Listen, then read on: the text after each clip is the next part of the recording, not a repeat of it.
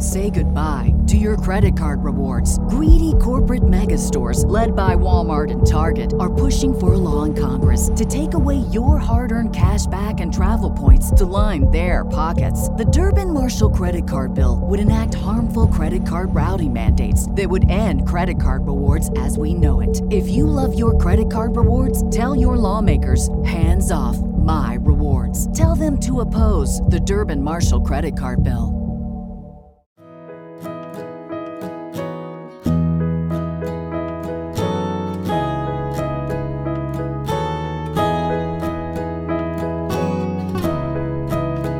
Welcome to Everyday Motherhood, the podcast that inspires you to pause, connect, and play more every single day. The podcast that's focused on you, the mom, to help you fill up your cup and rediscover the joy and love in your everyday life. We can't parent alone, and parenting is too serious to be serious all the time. Thanks for being here. My name is Christy Thomas. I am the founder and developer of PlayForLifeMoms.com. Let's jump in. I am so glad you're here with me today. Today's episode is with one of my favorite mentors. Her name is Julie Bogart, and she has 5 amazing kids, and she homeschooled for 17 years. 20 years ago, Julie started Brave Writer. She's the creator and owner of it. It's an online writing and language arts program that many homeschoolers use, and I'm one of them. She's not on today's episode, though, to talk about homeschooling or writing at all. She's here because Julie has a deep passion for healthy home relationships, and she knows that healthy home relationships allow for play and personal passion, even in the midst of parenthood. Now, before you get to hear Julie, I need to tell you about a special challenge that's going on starting on February 20th. So this is time sensitive. So I hope you're listening to this when it comes out. I need you to come join me in the 84 Hugs in 7-Day Challenge. And you can find the sign up in the show notes. But come join me. We're going to have a private Facebook group, and I'm going to send you videos for 7 days. You can do this. You can rekindle the spark in your relationship with your child and go to bed feeling like a rock star. I am so excited that I have Julie Bogart here with me today. Can everyone say hi to Julie? Hi, Julie. Hi, everyone. I love being here. I love Christy's podcast. Hi, Christy. Hi. I'm so excited that we got to do this because you helped unlock play for me like 5 years ago. So you brought it along with Elizabeth Gilbert. Your Homeschool Alliance launched the same time as Big Magic launched. Yes. And you were on Periscope, and that was the heydays. And then everything exploded in my life all at the same time. And you were part of that. So I'm so excited to have you here. That's really wonderful. I know. I remember when you started sending text messages as a way to help parents in the moment remember to connect with their kids, to play a game, to slow down, to make eye contact, which I thought was just genius. It reminded me of when the Fly Lady used to send me emails to tell me how to clean my house. And I actually still get your text messages. I'm still on that list, and I read them every day. And I don't have small children here anymore, but it still is beneficial to me. Sometimes it's just remembering to focus on the 2 adult kids I have living in my house. Like the other day, I thought to myself, we're coexisting in this space, but have I walked by and hugged Liam, made eye contact, asked him a question, or are we just sort of 2 ships passing in the day? And so, I just love that you do that, and it's fun to think that I had any part of that. That's great. I feel like the text messages, it's like the nudge, right? I'm trying to be like your fairy godmother of connection to remind someone in that moment just that you're here and you get to have fun. Part of what it does reminds me of what happens when I'm with a trainer at the Y. So I have this goal to learn how to lift weights, and I don't really know how to do it myself. and the Y had this special on, and I could sign up for a trainer. So I had one at LA Fitness years ago, and it was a guy, and it was just never very comfortable for me. But in walks this adorable, 38-year-old mom. We're about the same size. And suddenly I feel more comfortable even attempting the stuff she's asking me to do because she's the expert. She gives me a list. Now I'm on an app with a little series of things to do. She reminds me what to do when I don't see her. And I don't know, there's something about that partnership, somebody reminding you of your best intentions, holding you accountable through friendship, support, partnering, that makes it possible to carry out your best intentions.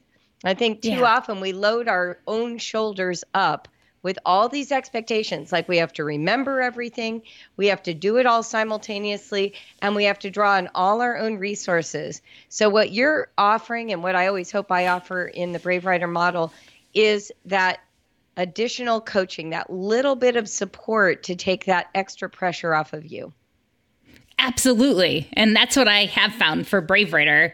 That is why I found you. I mean, someone raved about you on a blog. I was thinking about it during my run today. Like, how long have I followed Julie online? And I have to say, it's got to be 2010 when I was in Connecticut. Wow. Like, I was trying to put the framework of like, where was my computer desk? Like, what house was this in that I was reading blogs about you? Oh, that's amazing. That's fabulous. I love it. That's a long time. That's 9 years. And your How to Have Fun with a 6-Year-Old, How to Do Kindergarten or First Grade, that blog is still my favorite to share with anyone I ever meet. Oh, thank you. That is so nice. I'm always amazed at how many people have used that post. And I see it shared all over the place. So it is a pretty popular one. Yeah. So in that blog, you talk about how for a 6-year-old, the best curriculum is play and just living. But do you find that play and just living is really the best curriculum for life in adulthood too? It certainly could be. I think what they show in their brain research is that when you are experiencing pleasure, the neurotransmitters in your brain are actually more receptive. They do a better job of retaining what happens in that space. They do a better job of being open to the creative problem solving that's needed to accomplish whatever you're doing. And I'm sure you've experienced this. When you feel resistant, half of your brain is sustaining the resistance and the other half is trying to learn something. So you're already a divided country, right? You're already fighting yourself.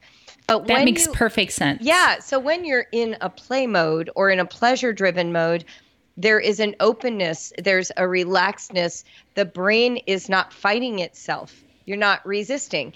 So I think play accomplishes that in a way that is very tangible for people. I could say, make things more pleasurable, but if you say the word play, they know what you mean by that. And of course, play is not necessarily a game with rules, with winners and losers. Play is the willingness to create an environment that brings that pleasure.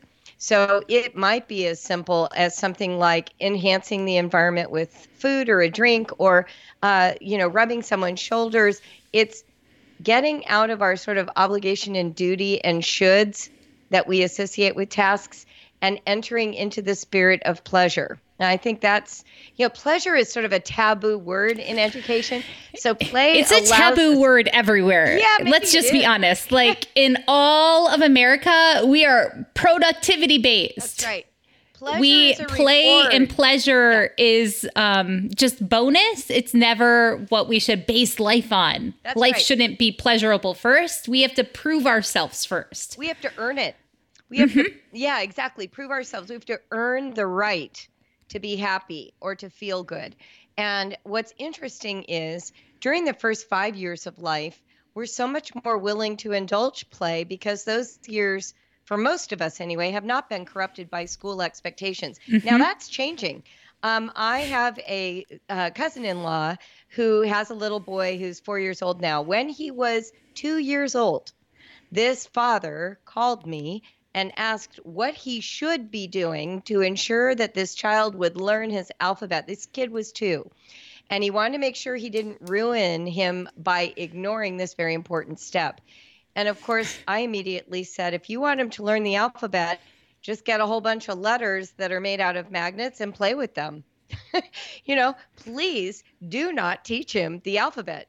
Let him feel them in his hands, suck on them in his mouth, move them around on a refrigerator. If you have alphabet blocks, stack them and build worlds with them. Yep. Let him experience pleasure related to those shapes before we start talking about instruction.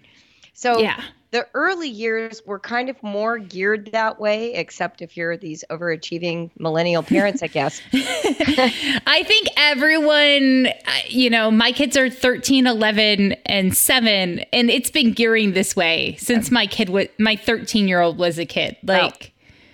This is not new. No, it probably isn't. I mean, I remember baby Mozart and that kind of stuff when my kids were little. Yeah. But there is this enrolling them in preschool much more than my generation did, I think. And so anyway, the original point was this. I think 0 to 5, when you're home with your children, play seems like the task. And then there is it seems obvious that play is what should fill the day. That's right. Mm-hmm. And that's how we teach them everything. When we're playing with how to tie their shoes, we're telling them bunny ears. Mm-hmm. We're not saying the right lace of 16 inches. Everything has a rhyme. Right. Yeah. Right. Exactly. Or if we're talking about something as simple as learning to speak, we change our voices. We imitate their mistakes. We tease them and create rhyming words. That's how we teach You answer the play phone no matter what. That's right. That's right. So as they get into those older ages, this sense of duty becomes our obligation. And what we can do if we're parents at home in particular for homeschooling, or if you're a parent after schooling or whatever, is to make sure that you are enriching the context. It's not to say that they shouldn't ever learn to read, unless it's a game. It's that if they are learning to read, what creates the pleasure connection? And so for some kids, it might be an online game that teaches them the phonics and they get to get a little bell or a badge as they move up the level. Mm-hmm. But it could also just be as simple as one of my friends who took her son out for ice cream twice a week in the afternoon to work on reading. Just leaving the house, being in a special environment, being alone with his mother, having a treat, that created a spirit of adventure and risk and a willingness to explore reading, not to perform reading. Yeah, that's the huge part, right? That play allows for exploring, and we expect messy mistakes, that nothing is going to work out the first time in play. We know it's a big risk. That's right. And there's a feeling when you talk about play that's different than execution. So when we start a game, or there's an element of the unknown. Mm-hmm. Execution is all about getting it right for the final version that we know is the correct version. So if you are executing reading, you are trying to read it accurately. If you are playing with reading, you're doing the best you can. You're making guesses. You're asking for help. Mm-hmm. You're wondering how you can conquer this page. You're not worried about being evaluated. You're interested in winning, in succeeding because of your own sort of ingenuity. Yeah. And I think that's really a big distinction. That is huge. So we've talked about why play is important for our kids, but you also believe in this awesome adulting phrase that's in your book, The Brave Learner, and you've had podcasts about it, and I was on your podcast about it. So can you tell us what you mean by awesome adulting? Because play isn't just for our kids and academics and childhood. Right. So as you were growing up, there was usually, at least this was true for me, I had this belief that once I crested 18 years old, I was going to be ushered into this other world of autonomy that was going to allow me to have a magical life, right? That's what you think. When you're 12, you think, if only I were 20, I could do X. Mm-hmm. And my parents did a great job of sort of showcasing an amazing adult life. They were tennis players and golf players. My dad got his private pilot's license. My mother became a freelance author. They threw these fabulous themed dress-up parties at our house. They looked like they were having a great time. Let's just put it that way. And I was really excited to think when I hit that age, I'd be able to have a great time. I could pursue things that were meaningful and interesting to me. What ends up happening for so many of us, though, is we get married, we start having children, and we forget that we have earned the right to do the things we were looking forward to doing. We get so hunkered down on raising babies or homeschooling those kids or ushering them over to their soccer practice and then their ballet lesson and then getting their homework done. We're the fancy Uber. Yes, a fancy Uber. Exactly. We lose touch with the fact that, hey, we did cross a certain threshold into this awesome experience of adulthood where we can stay up as late as we want. We can become a marathoner, run every day like you, go to a spa, learn how to paint, learn how to draw, become the kind of person who is an expert at gardening and composting. These are all avenues of self-nurturing and self-expression that we get to pick for ourselves just because we're grown-ups. So I like to bring that up because I was talking about this recently. Someone said to me, I'm just so bored. And I find homeschooling challenging and I'm sick of parenting. And they were like, so what's the method for me to be better at those jobs? And I said, what's missing in your life isn't more order. It's stimulation. She needs to have fun. Yeah. That's exactly right. If you do something that nourishes you, you will actually have more energy for all of those obligations. But if all you do is screw down harder and harder on the obligations, eventually you'll crack. And your kids will feel like they are the cause of your depression and your unhappy adult life. Yeah. In the Navy, my husband and I went through the training and they did this class for Navy leaders and they talked about being in hypervigilance mode. And that's what moms are in all the time. Like they were talking to Navy captains and these leaders, right, of big commands. But I was sitting there as he was talking and I'm like, yeah, this is what motherhood is, especially if you're a full-time mother. There's no backup, right? Most of the days you're the leader. And you're on call 24 hours. So I was laughing about this hypervigilance thing and they were training their Navy leadership. I'm like, there is no training on this for mothers. Like we don't talk about the fact that burnout is a real thing and that when you're bored, the best remedy is just fun. Yes. Finding a way to re-energize your optimism for your own life. I think when we focus so exclusively on our children, that's when we fall prey to the notion of living through them. We start wanting them to take ballet. My mom used to joke that her father was constantly saying to her and her sister that they needed to take piano lessons. They needed to play this one piece. It was his favorite piece, Clair de Lune. And finally one day, and he would tell my mom's mother, so my grandmother even, she needed to take piano lessons. And finally one day at the dinner table, Eva, my grandmother, turned to my grandfather, Phil, and said, Phil, clearly you need piano lessons. You're the one who wants the music. You're the one who thinks it would be fun. Why are you expecting the three of us to do piano when it's clearly what you want for your life? And I think that happens a lot. We're so busy imagining a future for our children when we are already living in the adult future and we could have those things for ourselves. Here's the cool thing. When you live a rich adult life for you, your kids catch a vision for why they need to do the obligations so that they can cross that threshold someday and have that same opportunity to live a really meaningful, exciting adult life. That's fantastic. And I love that she called him out. Did he ever take piano lessons? No, because he could not comprehend that was an okay thing for him to do. Aww. He had this notion that it lived in his children, maybe in his wife. And my mom said, looking back, he grew up in a family of 13 kids. Oh, wow. They were immigrants from Ireland. The father was a derelict drunk. My grandfather left school in 8th grade and became one of the primary sources of income to that family. So his greatest sense of adult self was making sure other people had a better life than he had as a child.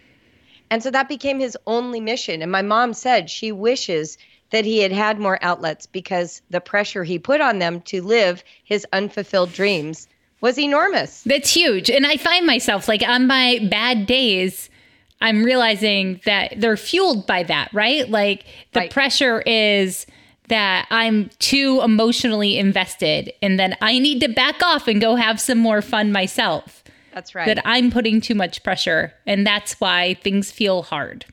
That's what I find. That is what makes them feel hard.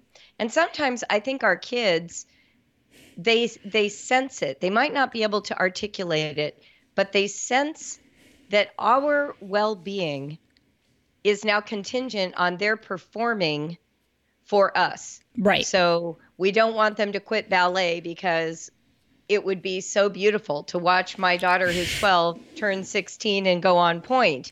When really that daughter, if she had her druthers, might not even be a dancer. But we are becoming invested in this vision, and it's sort of a version of ourselves living outside of our bodies. Our kids know that, and they naturally resist it. They want to be their own person, and we want to support that. I hope that you've enjoyed part 1 of my conversation with Julie. I hope there was at least one moment in our conversation that made you pause and reflect on the role of pleasure and play in childhood and parenthood. But for now, we have to end on self-care. So the self-care task that I need you to do this week is to use the link in the show notes for Idina Menzel singing Defying Gravity and dance around to it, twirl, rock your socks off. The family play idea for this week is for when you're driving around town. I want you to notice when a car is odd near you or a delivery truck has the door open and it's driving down the road, something, and have your kids make up a crazy story about why that thing is what it is. You won't regret it. Your kids are amazing and so silly. Enjoy today. You are the perfect mom for your kids.